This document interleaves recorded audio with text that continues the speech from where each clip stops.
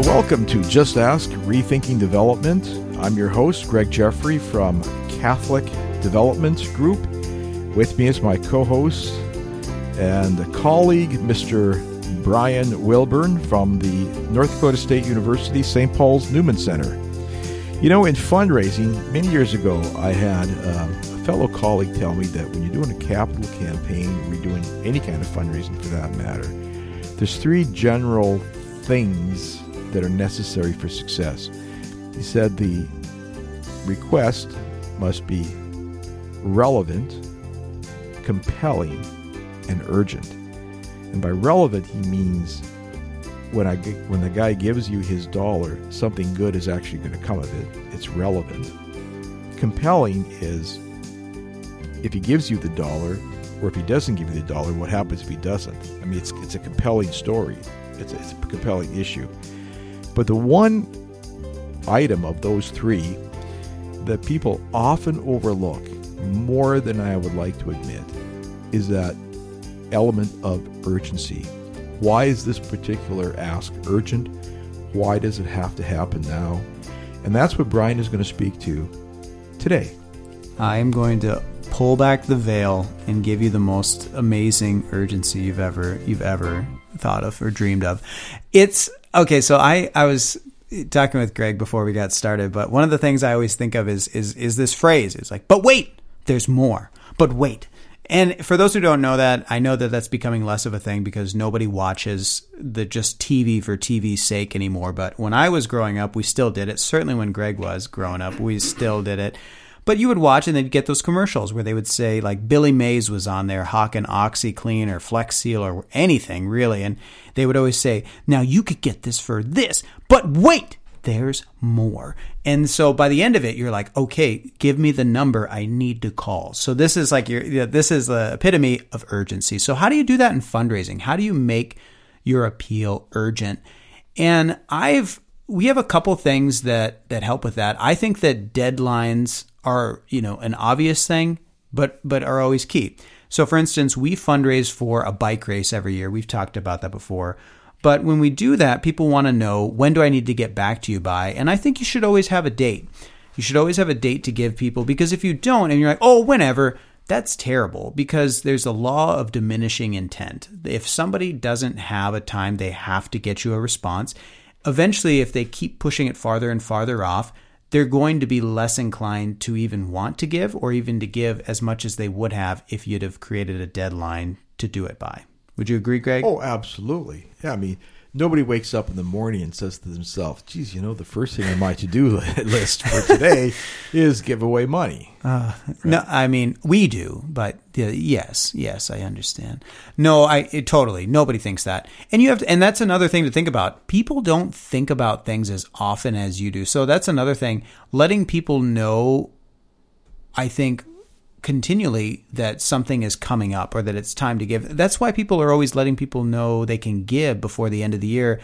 We always go through this question of, are we telling people too much? I would say err on the side of telling too much than telling too little. What do you mean by telling too much? Reminding people that there's still time to give, or that there's still time that there's still time to make their gift. A lot of times people will be like, well, they've already heard this. And I'm like, no, we sometimes, because you work in fundraising, you're thinking about it all the time, but they're not, because, right. Like you just said, they don't think about it. They don't wake up in the morning and they're like, Brian Wilburn at the Newman Center. I'm not even top 10. So that I don't think about it like that. Here's the way I look at it. I'm working on a capital campaign right now, and the guys are asking me, well, I called the guy, 2 weeks ago. Is it time to call him again? And here's the way I look at it. Every time we send a text, an email, or a phone call, what is that we're doing? That is an advertising impression. That's one advertising impression that is emanating from our office and going directly marketed to that particular soul, right? It's one advertising impression. Meanwhile, in the course of the day, how many hundreds of other advertising impressions have hit them from the internet, from the radio, everywhere, from the billboards. We're competing against tons and tons of other communication. Yeah, totally, Greg. I mean, so yeah, don't worry about that. I'd say if you're thinking I'm going to overwhelm them, no, you're not. The other way of creating urgency, so yes, having a deadline. I think also another helpful thing can be a match. Having something that and again, it fits with the deadline because it's saying we need to meet a match by sometime. In this region up where we are, they have a thing called Giving Hearts Day, and that's why there's this urgency. It's like, it's got to be today. And so, and honestly, you can work, I guess, however I'm thinking of it, work backward or whatever. You can work up to that. You can get people ready before, like if you have a 1-day giving event, which many places do, you can work ahead of that and start to get people excited about that beforehand and say, we have to do this on a certain day. And that right there can create urgency because they're like, okay, that day's going to come. And then you better remind them that day. And then that, gets them motivated. Yeah, I think it's that sense of urgency that has made Giving Hearts Day or Giving Tuesdays or the whole that made it so successful. Yeah, you don't want to miss out. It's like, but wait, there's more. Like, yeah, exactly. So doing things like that. The other thing is you can create urgency where there is no deadline when you just say something like you make an ask, but I think a great rule of thumb is to always say, with your permission, can I follow up in 2 weeks or a month? So you've created now a time period to say, can I get an answer by this time? And so in their mind, they're like, okay, that's something I can shoot for. Here's the other thing, we can create deadlines even if there is some arbitrariness to them. I'll give you an example. Let's say you're doing a capital campaign and you were able to secure an appointment with a very, very, very top of the giving pyramid donor. I'm excited. But, those guys, they don't give you an appointment scheduled for tomorrow. It's probably 2-3 months out in the future. So let's say you've got this appointment set up. You're very excited about it. It's a $5 million capital campaign, and you're going to ask the guy for $1 million.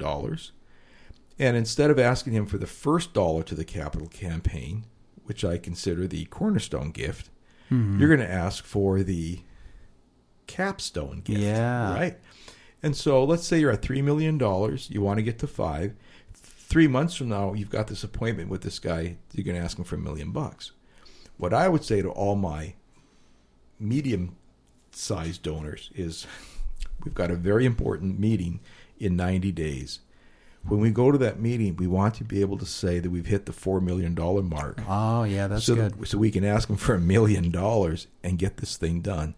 Do you see how that sense of urgency then is driven from this point today forward to be able to help the success of the overall exactly effort. Yeah, because the one thing I always know about major gift donors is if they can find a way to leverage their giving, they love it. Yeah. And so by making their decision within the next 90 days and allowing me to go to that appointment prepared to say we're at the $4 million mark and we just need $1 million more, and you could have the capstone gift and get this thing done.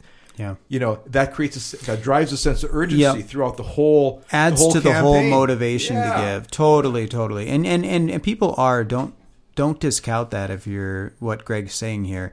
People do care about that. They do care that their gift is going to be more meaningful based on like what you just said. I think another thing, I guess one of my last points that I want to draw this episode out, but I think that you need to work with what you have in your organization that creates natural urgency. So for us, we work in a campus ministry. So there's always a sense that I could ask and say, we want to make sure that we have this funded by the time the students come back, like in the fall. Sure. We want to have this done, or we want to get this ready for when students are going to move into the new facility, which is going to be in January. Things like that give people a time period and they're like, yes, I want to make that happen. And people, honestly, I think that people appreciate having those parameters because nobody likes to just have this vague time of forever. They're like, I don't know. And we're so busy that it's gotta have some priority in my life by having some kind of time frame to work with. And that's why I think, if I could say my biggest point of this is make sure that people know that you will get back to them by a certain time. And that can really create the urgency that you need. Yeah. Brian, good stuff. Let's wrap it up. Fun, Greg. And There we go. Create an urgency in an appeal, really critical to keeping the campaign on tempo. Take care, everybody.